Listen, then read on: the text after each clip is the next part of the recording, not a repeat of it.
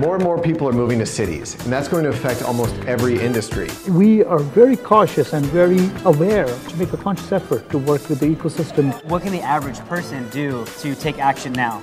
Not one person can change the world, but if we all do a little something different, it might help. Being open to embracing innovation. Know that you can make a difference. Absolutely. There's no excuse not to even do a little bit. Let's go check it out. Hey everyone, Dylan Welch here. Welcome back to another episode of Going Green. We've got an awesome guest today, David Meltzer, who's doing a ton of different awesome things. He's an entrepreneur. He's a coach. He does a lot of stuff in the marketing world, the sports world, the business world. So without further ado, David, thanks for being with us today. Yeah, thanks, Dylan. I really appreciate the opportunity. So let's just dive right into it. For those listeners who aren't familiar with what you do, give us a quick background of kind of what you're working on and what led you to what you're working on today.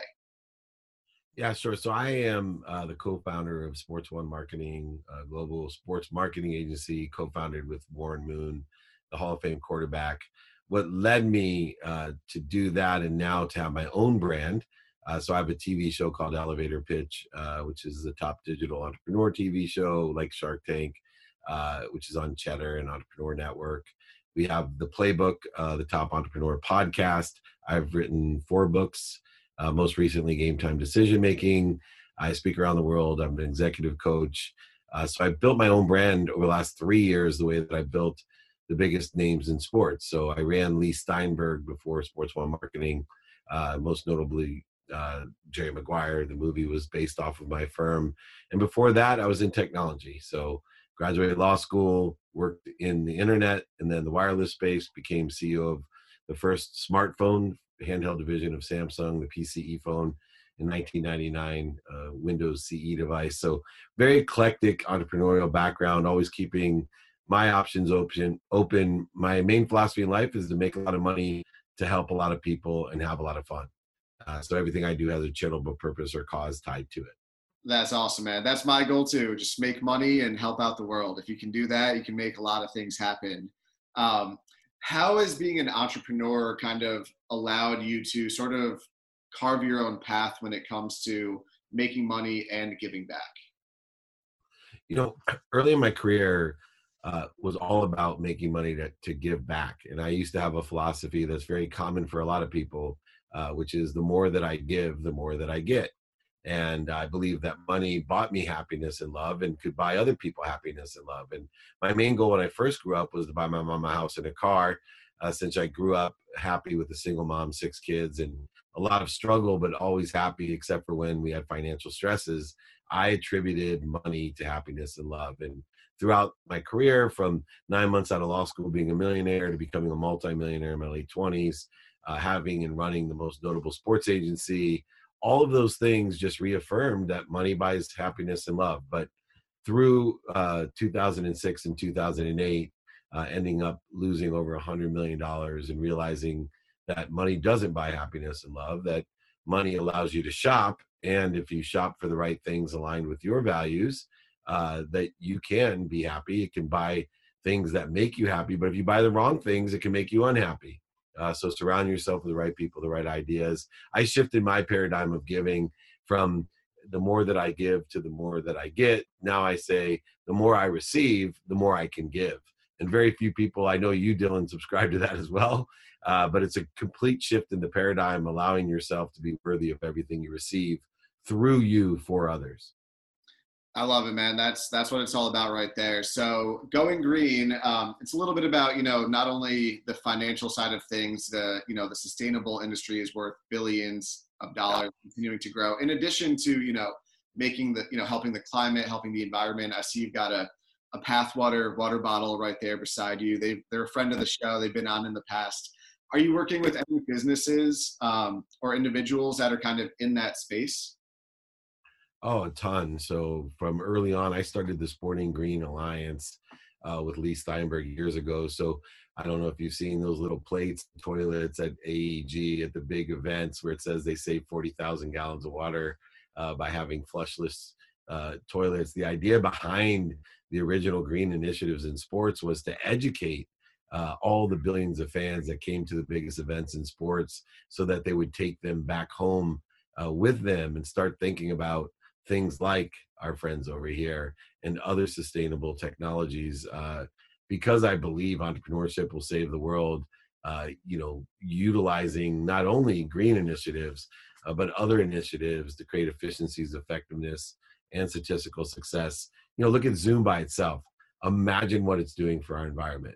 And because it's accelerated its learning curve, we are literally going to save so much in carbon and waste and travel, all types of different things. And that's a technology, right? It wasn't specifically made as a green technology, but I think Zoom will probably be one of the most sustainable technologies in 2020 that's changed our entire Earth. Yeah, I think you touched on something really important there, which is the educational side of things. Working in sports, and you have a big social media following, you've got a big reach, and that has a lot of influence on people. For me, working in the media space, I always tell people I could probably get a job working on Keeping Up with the Kardashians and make a ton of money, but I want to use that reach and that influence for something good. And I think that's really important. You know what I mean? So I just wanted to, thank you for quickly taking the time out of your day. Is there anything that you could kind of recommend as we close this out? What's one little sort of action item that you've learned in that clean space, in the entrepreneur space, that someone who's watching could take away from this and apply it to their daily life? It doesn't have to be, selling their car and biking 20 miles to work, but those little things add up. So what's something that you've kind of noticed makes a big difference if everybody does it? For me, it's a mathematical equation of whatever your values are to pay attention to, give intention to create the coincidences you want. So if you look at your personal, experiential, giving and receiving values, and how can we create a better, more healthy environment around what you currently are doing within the context of your values. I use it with time as well. I always say, if you can find 4 minutes a day, you'll save 2 days a year by saving 4 minutes a day. You can do the same thing by looking and seeing where you're wasting, where you're destroying. I personally, I'm a big fan of picking up trash. I think it's not only going to clean our environment, but more importantly, when we talk about educating and making people aware of how we can create a better environment. I'm a chief betterment officer of my own life. I look to see how things can be better. And I've actually, you're talking about my kind of big social following. I've had people stop me when I return carts at the grocery or pick up trash. People yell out their window, "Hey, Dave Meltzer walks the walk." Yeah, I do. I'm an old man. I got, for my, Father's Day gift coming a trash picker. So I don't, because now with COVID, everyone's worried about touching trash. My wife bought me one of those old man pickers, and not because I can't bend down, but because he doesn't want me to touch the trash. That's awesome, man. And I think, you really touched on something, which is, the little 4 minutes a day adds up to 4 minutes adds up to 2 days. Picking up little trash adds up to a lot. And really, the more you gain, the more you have to give. So those are really core values of this show. Thanks again for coming on. I really appreciate it.